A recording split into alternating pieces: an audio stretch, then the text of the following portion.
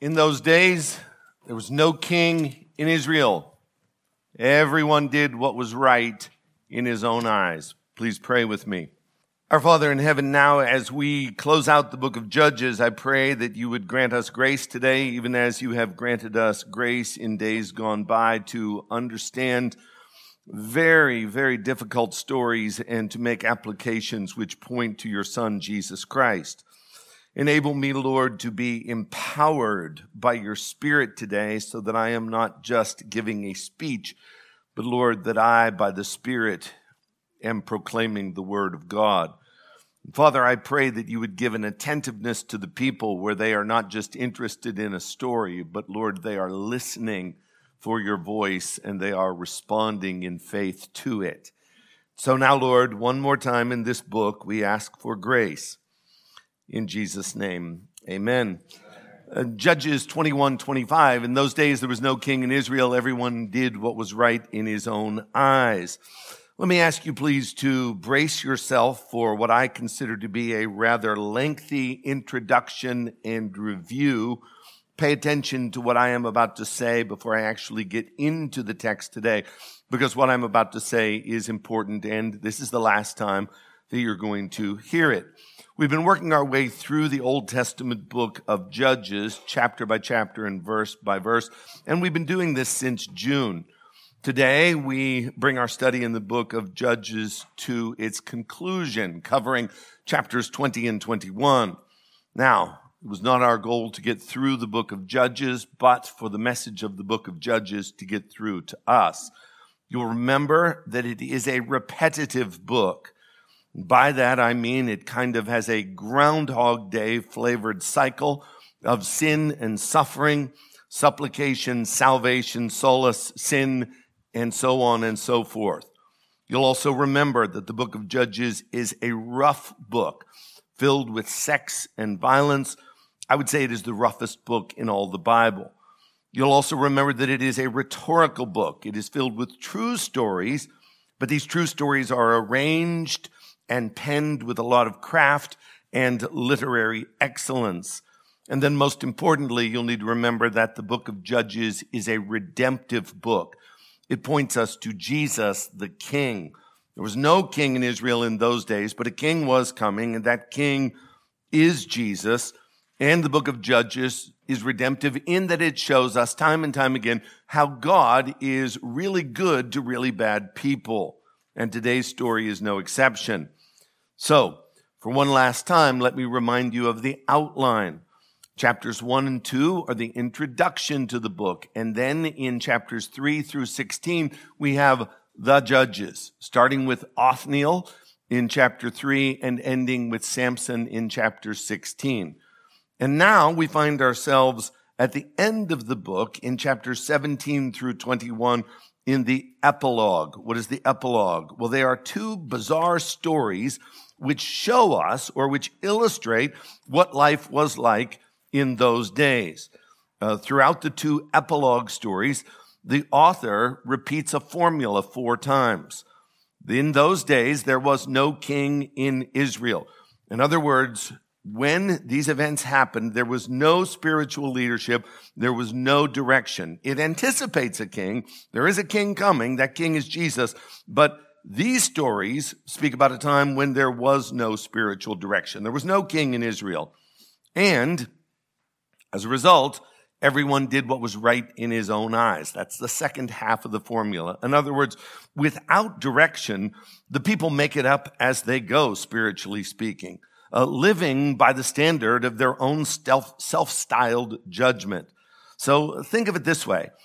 Judges is more about how each individual is the judge of what is right and what is wrong than it is actually about the order and protection that the actual judge offers to the people of God. I think it's pretty clear in Judges, everybody is a judge. Everybody makes a decision for what is right and for what is wrong. It is societal and it is individual anarchy. And brilliantly, the author in these two epilogue stories at the end does not render any kind of commentary or moral judgment on what is happening. Rather, the author just reports the facts, and the facts then speak for themselves, and the facts point to Bedlam. You'll remember the first of the epilogue stories, which was chapters 17 and 18. It's about Micah, the walking contradiction, who simultaneously pursued holiness and idolatry. And then the second epilogue story, which we find ourselves in the middle of right now, is chapters 19, 20, and 21. And it's about a Levite who was traveling from Bethlehem in the south to his home in Ephraim in the north. And he had along with him his concubine or his mistress, and he got stuck because the sun was going down in Gibeah in the territory of Benjamin. Nobody showed this man hospitality except for one old man. He showed them hospitality. But when they had gone into the house of this old man, a sex-crazed mob rushed the home and demanded that the old man send out the Levite so that they could abuse him. The old man offered an alternative. He said, I'll give you my daughter and I'll give you the Levite's concubine instead. Now, this is really important because this scene is so similar to the scene that we read about in Genesis chapter 19 of Sodom and Gomorrah, where the angels come to visit Lot. It is recorded, I believe, in the book of Judges, first of all, because it's true and it happened, but it is recorded rhetorically in order to demonstrate to Israel that Israel has now become Sodom, and specifically the tribe of Benjamin. And so the same scenario happens in Genesis 19 in Sodom, and it happens here now in Judges 19. And it is important to note that what God did with Sodom was he destroyed everyone. Everyone ended up dead. So the old man offers his daughter and the Levite's concubine as an option. The crowd would not accept that. And so here's what the Levite does in an act of selfish preservation as a coward.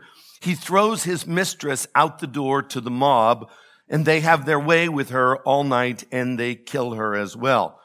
What does the Levite do? Well, he chops her up in 12 pieces, and he sends one body part to each of the 12 tribes of Israel, along with a note or a messenger explaining what has happened in Benjamin. This is what we have covered already in chapter 19. Now, today, we get to chapters 20 and 21. We finish this second epilogue story in the book of Judges, and with it, we finish the book of Judges. This is the end of my rather lengthy introduction.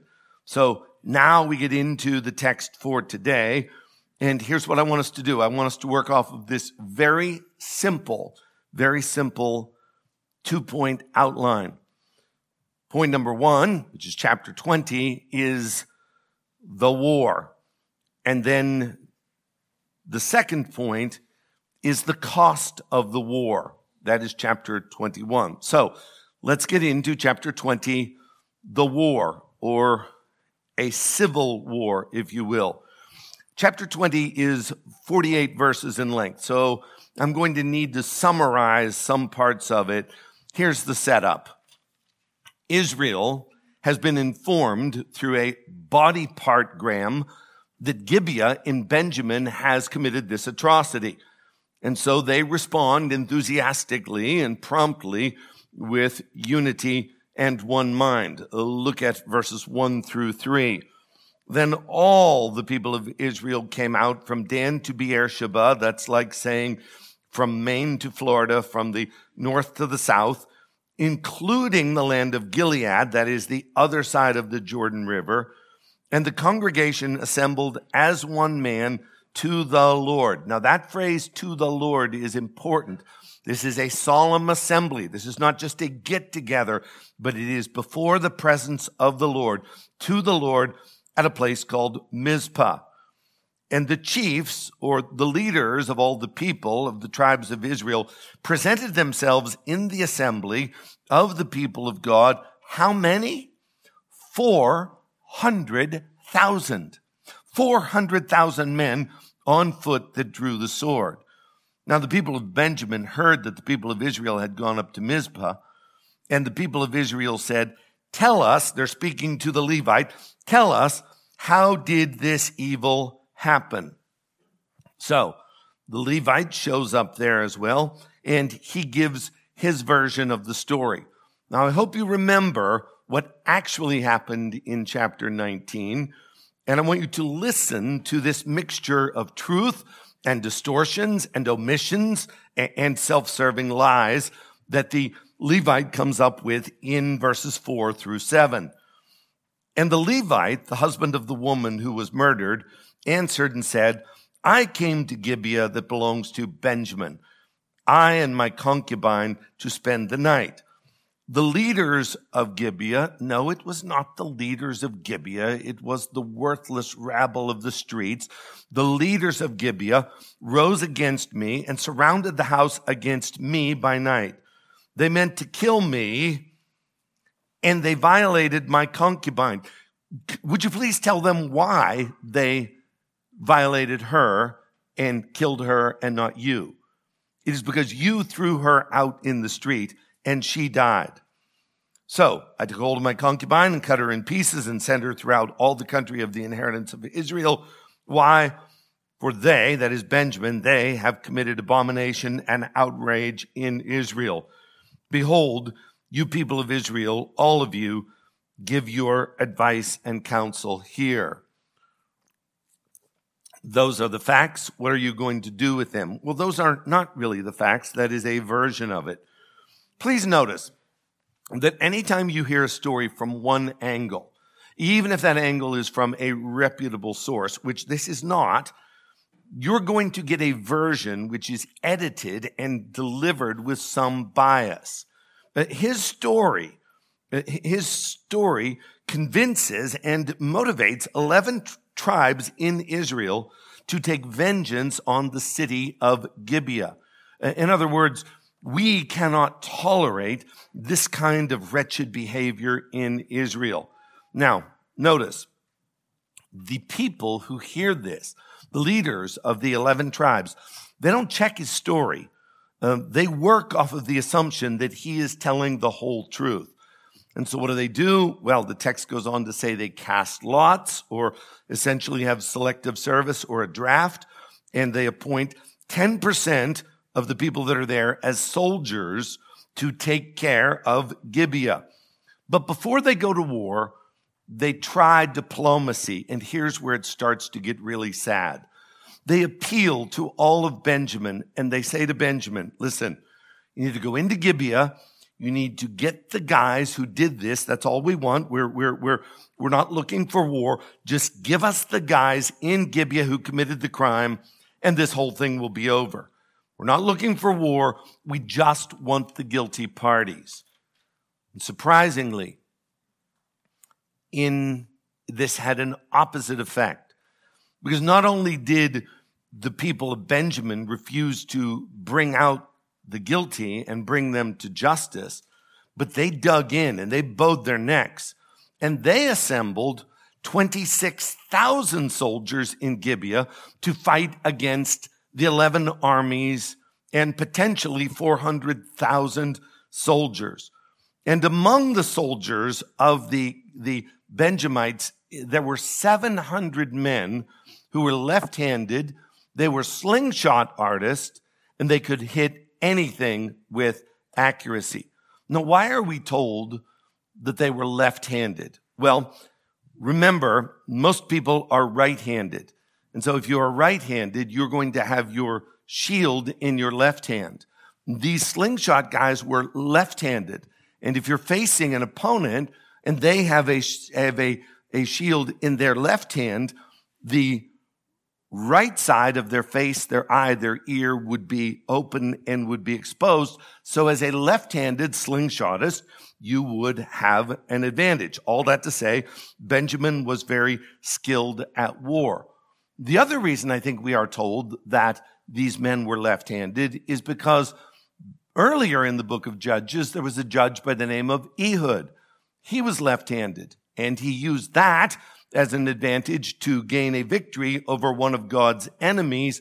What is happening here, by contrast, which is much worse, is that the left-handed advantage is being used to defeat or to destroy and to kill their own brothers. So Benjamin bows their neck. They dig in. There's 26,000 of them against potentially 400,000. So we're looking at a basically disadvantage of about 15-1. And here's what happens in verse 18. The people of Israel arose and went up to Bethel and inquired of God, who shall go up first for us to fight against the people of Benjamin? And the Lord said, Judah shall go up first. That is the tribe of Judah. Remember, back in Judges chapter 1, verse 1, when the conquest is about to occur against the Canaanites, the question is asked, which tribe is going to go to battle first? And the Lord answers in 1:2, Judah shall go up. Behold, I have given the land into his hand. And that is significant because Judah is the tribe that Jesus came from. About 1,300 years later, Jesus is going to be born in Judah from the tribe of Judah. Merry Christmas. But the point here is that there is a slight difference from what we read at the beginning of the book of Judges, and that is that the Lord does not promise victory to Israel over Benjamin by sending Judah up first. So they have a battle, and guess who wins? Benjamin wins. They kill 22,000 Israelites. And predictably, Israel is very upset. They thought that this was going to be a quick battle. It was going to be over. Surely, because Benjamin is so outnumbered, they will be defeated quickly. But Benjamin ends up winning that battle. Look at what happens, please, in verse 23. Verse 23. And the people of Israel went up and wept before the Lord until evening. And they inquired of the Lord, shall we again draw near to fight against our brothers, the people of Benjamin? And the Lord said, go up against them. And so the next day, Israel engages in another battle. And guess who wins this battle? Benjamin wins again. And this time, 18,000 soldiers from Israel die. So they're 0 for 2, and 40,000 Israelite soldiers are now dead. Israel again is upset, and again they go before the Lord. Look, please, in verses 26 through 28. Then all of the people of Israel, the whole army, went up and came to Bethel and wept. And they sat there before the Lord and fasted that day until evening, and offered burnt offerings and peace offerings before the Lord. And the people of Israel prayed. They inquired of the Lord again. For the ark of the covenant of God was there in those days, and Phinehas, the son of Eleazar, son of Aaron, ministered before it in those days, saying, shall we go out once more to battle against our brothers, the people of Benjamin, or shall we cease? Can we just call the whole thing off? And the Lord said, go up, for tomorrow I will give them into your hand. Notice the difference here. They go before the Lord, they weep, but this time they fast. And this time they worship, and this time they worship properly through a priest, a proper priest, who happens to be the grandson of Aaron, which tells you, just as a side note, that this story, remember every week I tell you the book of Judges is rhetorical, that is not written in chronological order. Well, this tells us that this story happens chronologically toward the beginning of the time of the Judges. And so the change here is this time they worship properly with sacrifices and fasting, and these sacrifices point to the gospel, and the gospel is of first importance. And this time they do it through a mediatorial priest, And most importantly, this time God says, when you go up this time, you're going to win. And so they go to battle the third day against Benjamin.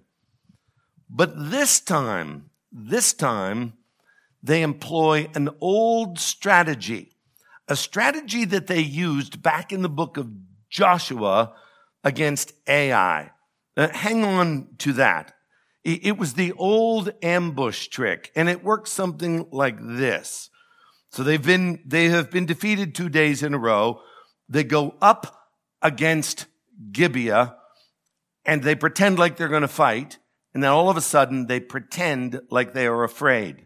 So they start to run away. The Benjamites in Gibeah say, aha, they're afraid of us, just like they were the last 2 days. And the people of Gibeah, the Benjamites, start to chase them. The old ambush trick works like this. Israel sends 10,000 soldiers around the back door, and they wait until everybody in Gibeah that is a soldier is gone. Then they go into Gibeah, they torch the entire city, they kill everybody in the city, they come out of the city, and they start to pursue the Benjamites this way. Here are the Israelite soldiers who have been running away, pretending as though they are afraid.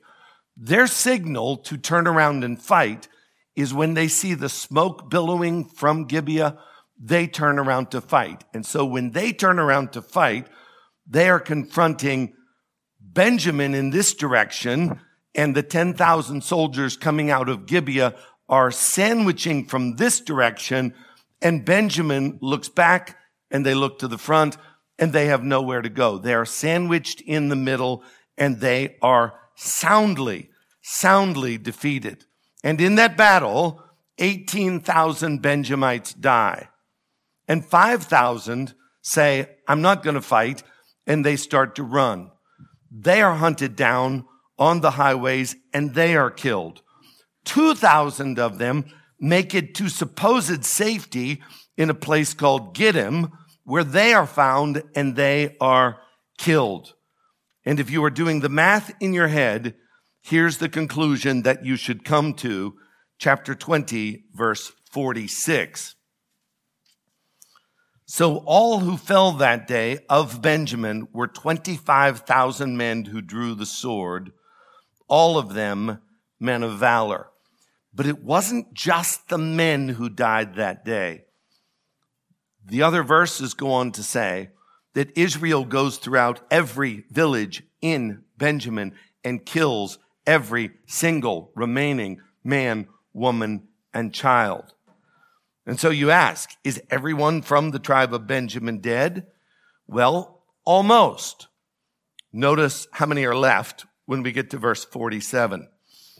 But 600 men turned and fled toward the wilderness to the rock of Rimmon and remained at the rock of Rimmon for 4 months. Somehow, mysteriously, even miraculously, 600 guys escape, and they go basically up into a hill, a rocky territory, and they are there for 4 months, but they really don't know what to do. But that is all that is left of the tribe of Benjamin. Only 600 men are left. So that is the narrative portion of point number 1, the war. What are the takeaways from chapter 20? Well, I have 3 of them. One of them is historical, one of them is practical, one of them is theological.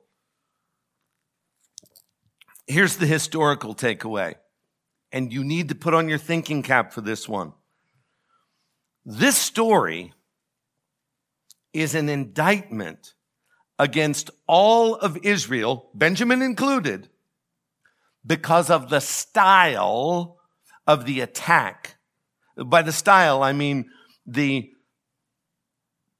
pretense of coming to battle, the fake fear, the ambush from behind, the fire, and the sandwich. That style, the ambush style of fighting is an indictment against all of Israel and against Benjamin. You say, why is that an indictment against them? Because this is exactly how Israel defeated Ai in Joshua chapter 8. Exactly. Joshua commands the soldiers in Joshua chapter 8 to face up to Ai and then to retreat as though they are frightened. And then he brings an ambush in from the back and sets fire to the city. And then he crushes the opponent in a sandwich in the middle. And in the story of Ai, 100% of their inhabitants die. Now, that strategy that I just described is not morally wrong. In fact, I think it's brilliant, it's good, and it's godly. The moral problem is not the battlefield tactics. The problem is this. Pay attention. I'm going to say it 3 times because you need to get it. The problem is this. It's that now Israel is doing to one of their brothers what had previously been done to pagan Canaanites at Ai. Let me say it twice more. Problem is not the strategy in and of itself. The problem is now Israel is employing a strategy which had initially been designed to defeat the enemies of God, the pagan Canaanites at Ai. It's now being used to kill their own brothers. 3rd time, just in case you didn't get it the first 2. At this point, it is so hideously bad because Israel has slipped to the point where they are now employing military tactics which are brilliant to kill one another rather than to defeat God's enemies. And so if you are an Israelite and you get a copy of the Word of God, and let's say it's 500 or 1,000 years later, and you pick it up and you start to read this, you are going to wince because you are reading a story of how brother is killing brother using a method which was designed to defeat the enemies of God. That which was once designed to give the people of God victory and celebration over enemies and rejoicing is now a sad narrative of God's covenant people killing God's covenant people. Civil war. I am an American. I am happy to be an American. I am proud to be an American, where at least I know I'm free. I just came from the British Isles. Anna and I were in England, and then Ireland, and then Scotland. Last Sunday morning, when I got up to preach, the pastor, in a good-hearted, good-natured way, said, sometimes the Americans get us, and he put up a picture of 1776, and then he put up another picture, and he said, sometimes we get them, and it's a picture of the British winning a battle. And he said, and sometimes we draw, and it was the soccer match 0-0. He says, but nonetheless, here are our American friends. And so I have nothing against the British. Love the British. But as Americans, when we think about our history, we can and we should celebrate our victory over the British at the Battle of Lexington and Concord on April 19, 1775. However, what is there to be happy about when we study the Battle of Gettysburg from July 1st, 2nd, and 3rd, 1863, where the Northern Army won the battle and killed 28,000 Confederate soldiers. That is, they killed 28,000 of their fellow Americans, and in the process, the North lost 23,000 soldiers. Who actually wins when 50,000 American soldiers die in 3 days? You see, you have 11 tribes in Israel and 1 tribe in Benjamin, and you have a 3-day battle, and more than 65,000 people die. But I want you to consider, that of the 65,000 people who died, 100% of them were the covenant people of God.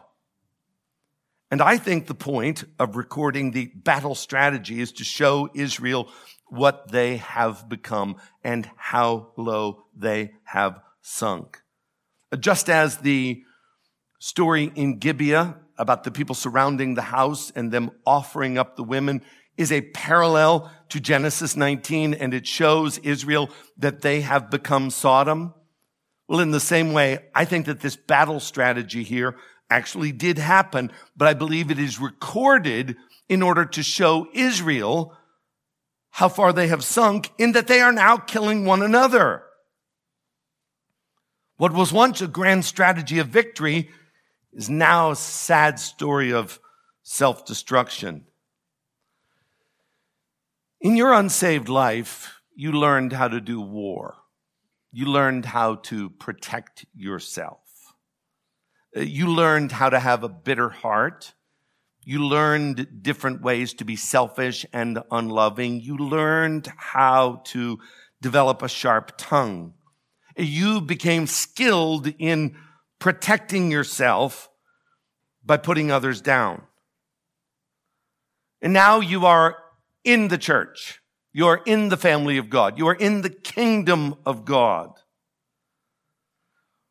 How sad is it when Christians within the church employ methods and actions and words and strategies of war against fellow Christians and fellow church members? Galatians chapter 5, verse 15, Paul warns, but if you bite and devour one another, he doesn't say if you bite and devour Satan. He doesn't say if you bite and devour the world. He doesn't say if you bite and devour sin, but he says if you bite and devour one another. Watch out that you are not consumed by one another. When you win a heated argument against a fellow Christian, you don't win. When you come up with a clever, sarcastic jab or retort against a fellow Christian, you're really not clever. When you post something online, even if it's right, even if what you're saying is true, when you post something online which tears down a fellow Christian, you are not building up the kingdom of Christ. You are contributing to its shame. And when you give a, watch it folks, prayer request in talking behind someone's back, and you slice up their character, you're an actual enemy of the cross, even if what you are saying about them is true and accurate. This is a sad story in that a strategy used to defeat pagans is now used for the people of God to kill the people of God. 1 John 4:7, Beloved, let us love one another. Jesus prayed for his disciples, and what did he say? John 17:21, that they may all be one, just as you, Father, are in me and I in you, they also may be in us, so that the world, so that the unsaved may believe that you have sent me. In other words, by nature, the world does not believe in me. They do not believe that I am the Messiah. However, when the world looks at you and the world sees the love that you have for one another, and the world sees that you are one, what that is going to cause them to do, it is going to contribute to their faith and cause them to believe that Jesus is the Christ. Harry Fujiwara gives his testimony of when he was saved. He talks about how he went on a men's retreat in the fall of 2007. He said the one thing that stuck out in his mind, and I don't know if you remember this, Jerry, but he said the one thing that he stuck out in his mind is that every man was so exceptionally loving and kind toward Jerry. That caught his attention. John 13:35. By this, all people will know that you are my disciples if you have love for one another. Did Benjamin deserve judgment? Absolutely. Did God condone it? Yes, he's even the one who ended up defeating Benjamin, even as it says in chapter 20, verse 35. And the Lord defeated Benjamin before Israel. However, if Benjamin had simply handed over the guilty men, if they had not set up for war, this would have been a minor story that would have been so small that never would have even made the newspaper. It wouldn't have hit the headlines. It certainly wouldn't even be in the Bible. But because Benjamin bowed up, because they were prideful, because they would rather defend injustice and hideous acts of sexual assault, because it was their kinsmen, because they refused to allow justice to prevail, a strategy was employed against them by their brothers, which should have been used in order to defeat God's enemies and not kill God's people. Now they are reduced to 600 men. And likewise, when fellow Christians sin, they do need to be confronted. They perhaps need to be rebuked, or even in extreme cases, they need to be disciplined publicly. But all of that is to be done in love with a view toward restoration. And oftentimes, brothers and sisters, what I see is that there is Christian attacking Christian with no love, no attempt to heal, no thought toward restoration, just a pound of flesh. What I'm talking about here is where there are factions in the church, backbiting and gossip, and what it looks like to the world. How in the world did Israel look in the land of Canaan in the eyes of the Canaanites as Israel fought against themselves? And how do Christians and churches look in the eyes of the lost world as we are unloving towards one another? One way perhaps to overcome this sad reality within the body of Christ is to actively love one another. And one practical way that you can love one another is, if asked, to participate in the special friend ministry, for in it you will have not only camaraderie and friendship and love, but you will have a testimony of love to others. And so if you have been asked to participate, prayerfully consider saying yes.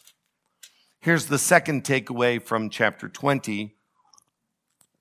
This one is practical, and that is, here we go, never make a significant decision without hearing multiple reputable accounts.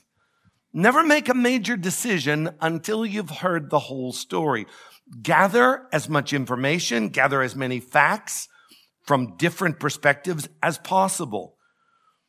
Did you ever notice as you read this story who was not present to give testimony to the 11 tribes of Israel? You know who was not there? The concubine. You know why she wasn't there? Because she was dead. You know why she was dead? She was dead because the Gibeonites killed her.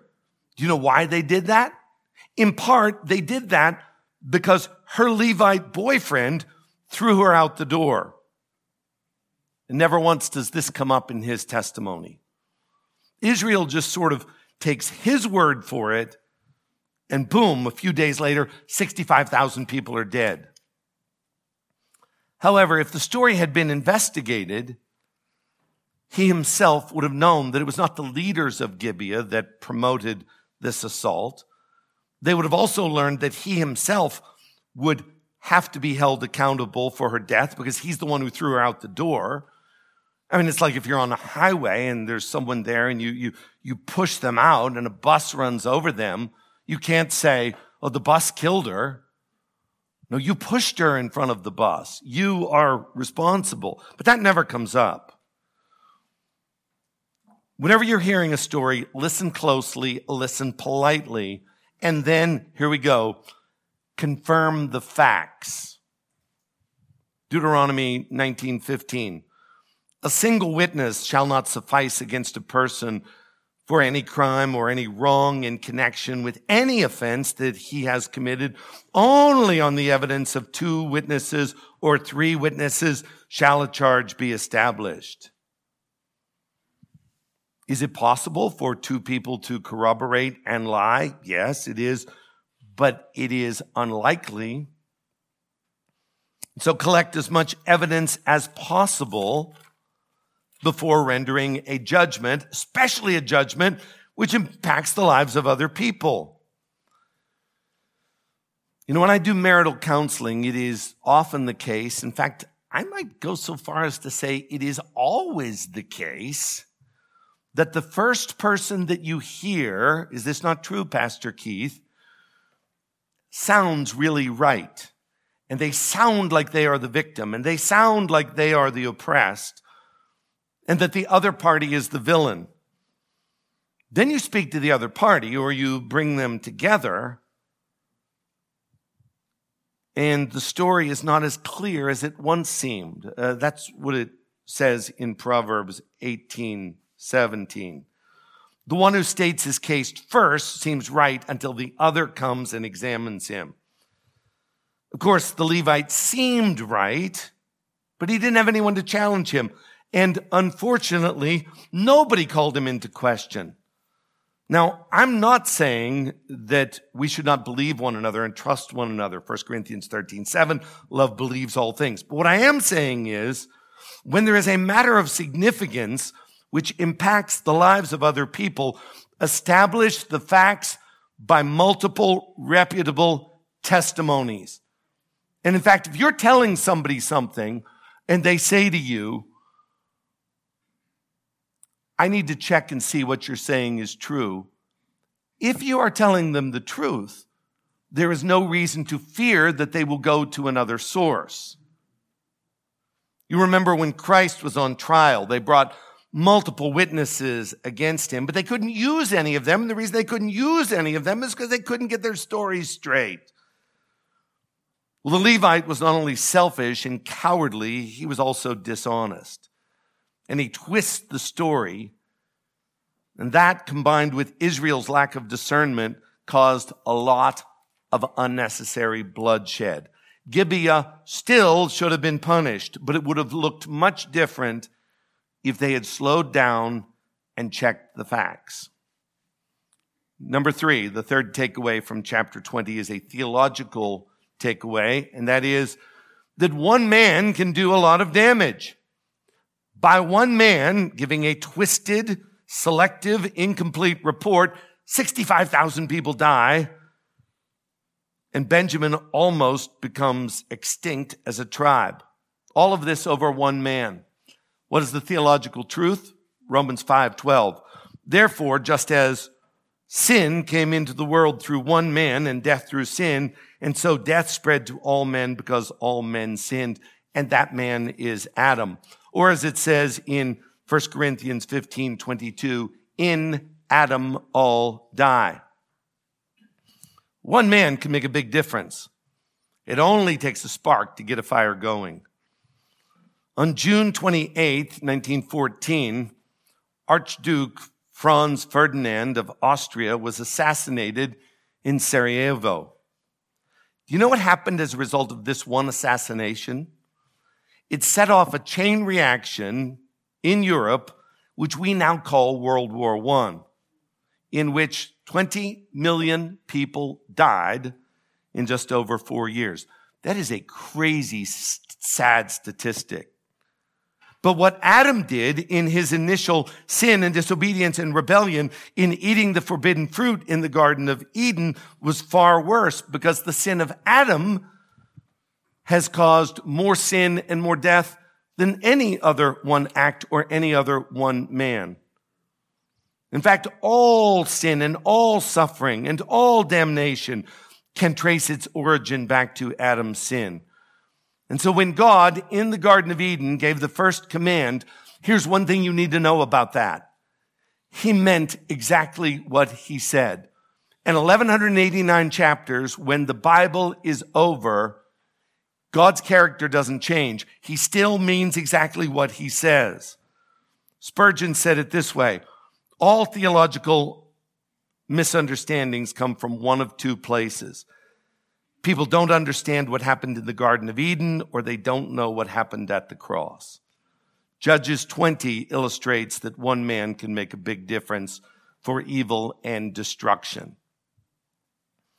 I'm hoping, I'm asking you to, I am expecting you to, sometime during the Christmas season, to watch It's a Wonderful Life.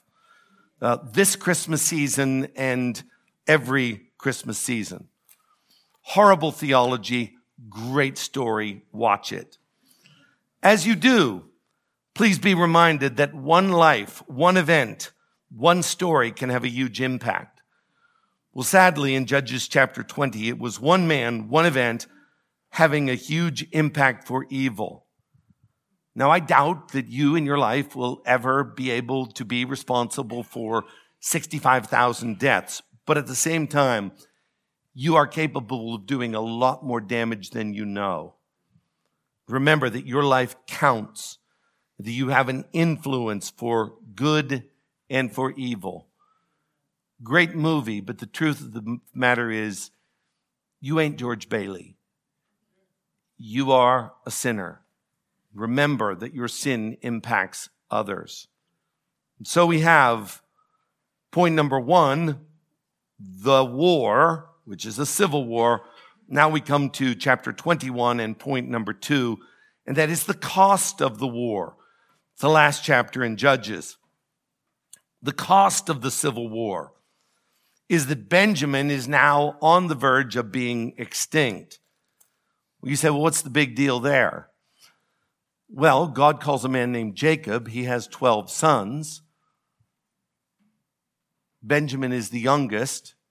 Benjamin is part of Israel. He's part of the family. And now, because of a silly vow, he might become extinct. What is that silly vow? Chapter 21, verse 1. This is a little bit of a flashback. Now, the men of Israel had sworn at Mizpah, no one of us shall give his daughter in marriage to Benjamin. So there's a vow. All of Israel is saying, you cannot give your daughter to Benjamin. And it is a silly, ridiculous vow, just like the vow of Jephthah. It's a ridiculous vow. Well, here's the problem that vow created. Now 100% of the Benjaminite women are dead. And there are only 600 men, no women. 600 men, no women equals no children, ever. And therefore, Israel is going to be one less tribe unless they can find some wives for these 600 men. And so they come up with a plan to find wives without breaking their stupid vow. And so what do? They assemble and say, I've got a question. When we assembled for war and it was required that everybody come, was there anybody that happened to be absent? And they say, aha, when we took the census, we discovered that there was nobody there from Jabesh Gilead, which was about 20 miles away. And so Israel comes up with this brilliant scheme and says, here's what we're going to do. We are going to send 12,000 of our best soldiers into Jabesh Gilead, and we are going to kill everybody, every man, every woman who is married, and every child. The only people who are to be spared are the virgin women. We're going to allow them to live. And then what we're going to do with those women is we're going to kidnap them, and we're going to give them to the Benjaminite men. And they went through with it, and they were able to come up with 400 women. This is a perfect example. In fact, I think this is like maybe the most quintessential example of doing what is right in your own eyes. slaughtering an entire city of your own kinsmen on a technicality so that you don't break your vow. Their motive was not to judge Jabesh Gilead. Their motive was to steal and to kidnap those women. So they kidnapped 400 women. And their sordid plan works. But they're still short 200 women. Notice what it says in 21, 13, and 14. Then the whole congregation sent word to the people of Benjamin who were at the rock of Rimmon and proclaimed peace to them. Hey, war is over. Merry Christmas. And Benjamin returned at that time, and they gave them the women, that is the 400 women, whom they saved alive of the women of Jabesh Gilead, but they were not enough for them. So now what do? Where are you going to find 200 more women for these men? They come up with another plan, which is equally as sinister, but not quite as violent. They say, hey, there's a big party coming up over at Shiloh, a yearly dance. And the women get together there and dance. And so here's what we want you guys from Benjamin to do. We are going to give you permission to go in and to abduct those women while they are dancing. And if their dads or their brothers were to ask, where did our girls go? Well, we're going to cover for you. And here's going to be our explanation to your fathers and to your brothers. Don't worry. We didn't break the vow because you didn't technically give your daughter to the Benjamites. The Benjaminites stole them. So it's all good. Where did my sister go? Oh, she was kidnapped. She's gone. But don't worry, we didn't sin against God by giving her away. She was stolen. Verses 23 and 24. And the people of Benjamin did so and took their wives according to their number. Oh, isn't that good of them that they didn't take more than they needed? Morality from the dancers whom they carried off. Then they went and returned to their inheritance and rebuilt the towns and lived in them. And the people of Israel departed from there at that time, every man to his tribe and family, and they went out from there, every man to his inheritance. Let's just call a truce. Everybody go home. Everything's fine. Did you get that? Israel paints itself in a corner with a foolish vow, just like Jephthah did. And in order to save Benjamin, they come up with not one, but two violent and abusive strategies in order to keep Benjamin on the map.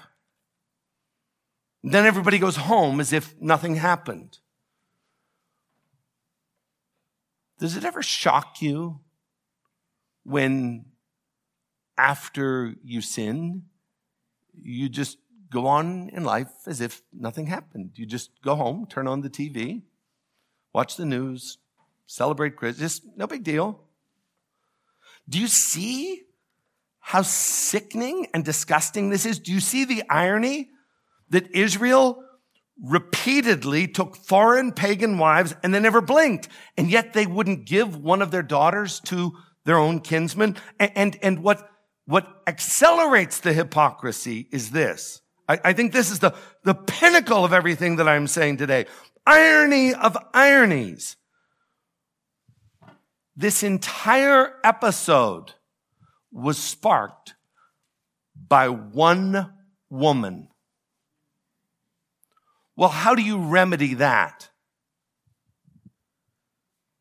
Well, you kill 65,000 men, of course, and then you abduct 600 women. Do you see it? Israel has become the old man in Gibeah. Israel has become the Levite by saying, here are some women who are useless to us. They can serve a purpose for you. They are nothing but property. They kill their families. They kidnap them. Do you see it? Israel has become the Levite.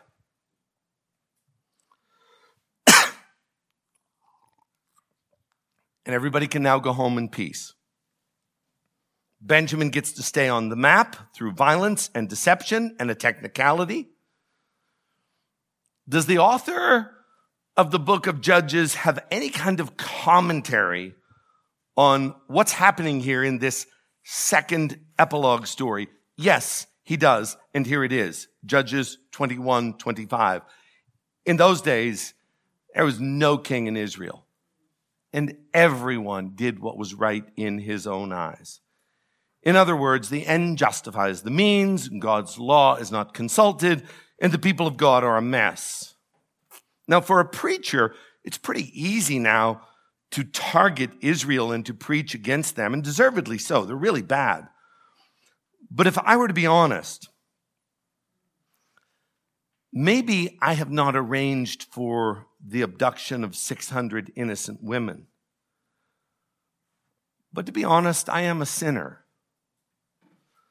And I know how to come up with schemes and gimmicks and compromises and hypocritical technicalities which allow me to sin and to do so with a clear conscience, and then I go about my merry way, and I fail to consult the Word of God. And even when I do consult the Word of God, sometimes I twist it, and sometimes I just choose willfully to disobey it. In other words, my tendency is to do what is right in my own eyes. And I am not God, but I will tell you this. If I was God, I would not have put up with Israel. I would have looked for another nation. And even more so, if I was God, I wouldn't put up with Ed Moore. The book of Judges is the life and times of Ed Moore. And it says this is what sin looks like. You know what else it says? Listen to me. Look at me. You need to get this. It says, this is what mercy looks like. Because when God was dealing with Sodom, when God was dealing with Ai, 100% of the people were killed. There were no survivors. Scorched earth policy. When God is dealing with Benjamin, who is just as guilty as Sodom, what does he do? He has mercy and he preserves the tribe. So as we close this book, let me share two thoughts.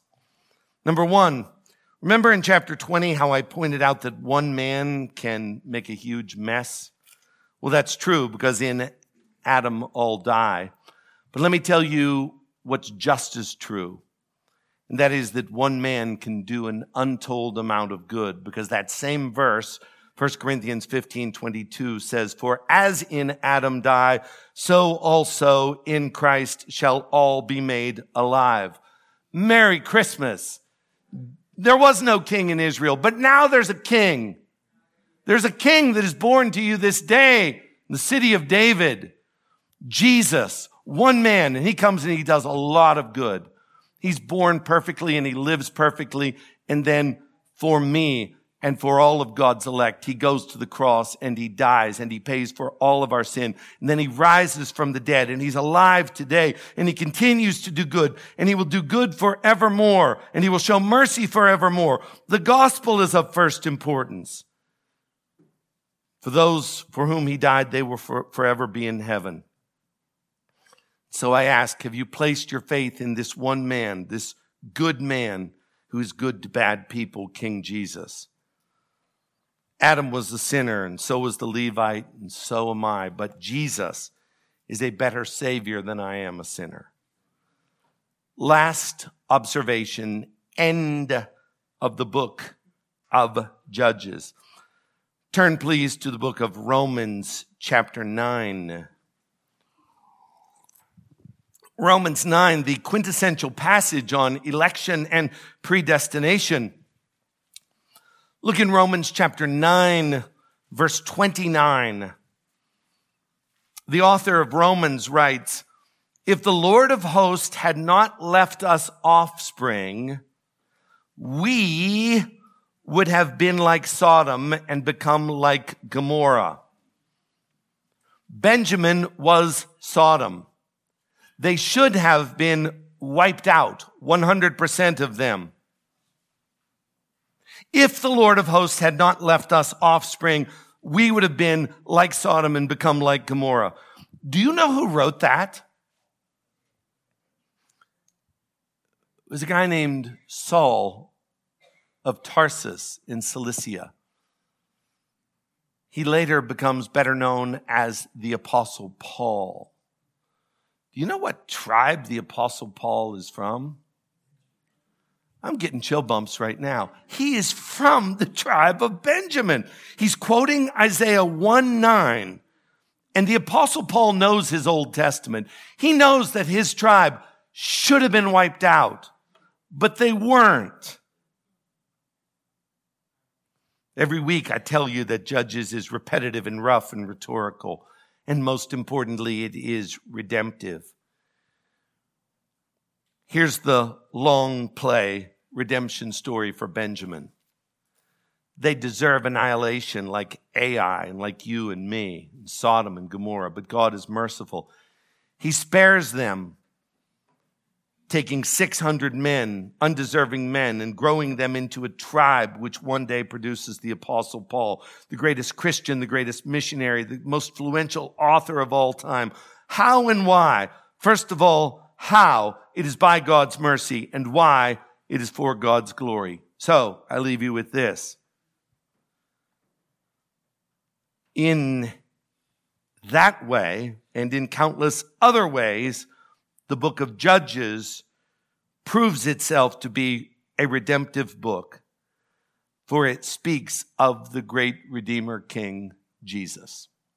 Father in heaven, thank you, Lord, for the things that you, by your Spirit, taught us in this book. Now today, may we who are bad people rest in your good mercy, even as you showed it to Benjamin. Lord, please show it to us for your glory. In Christ's name we pray. Amen.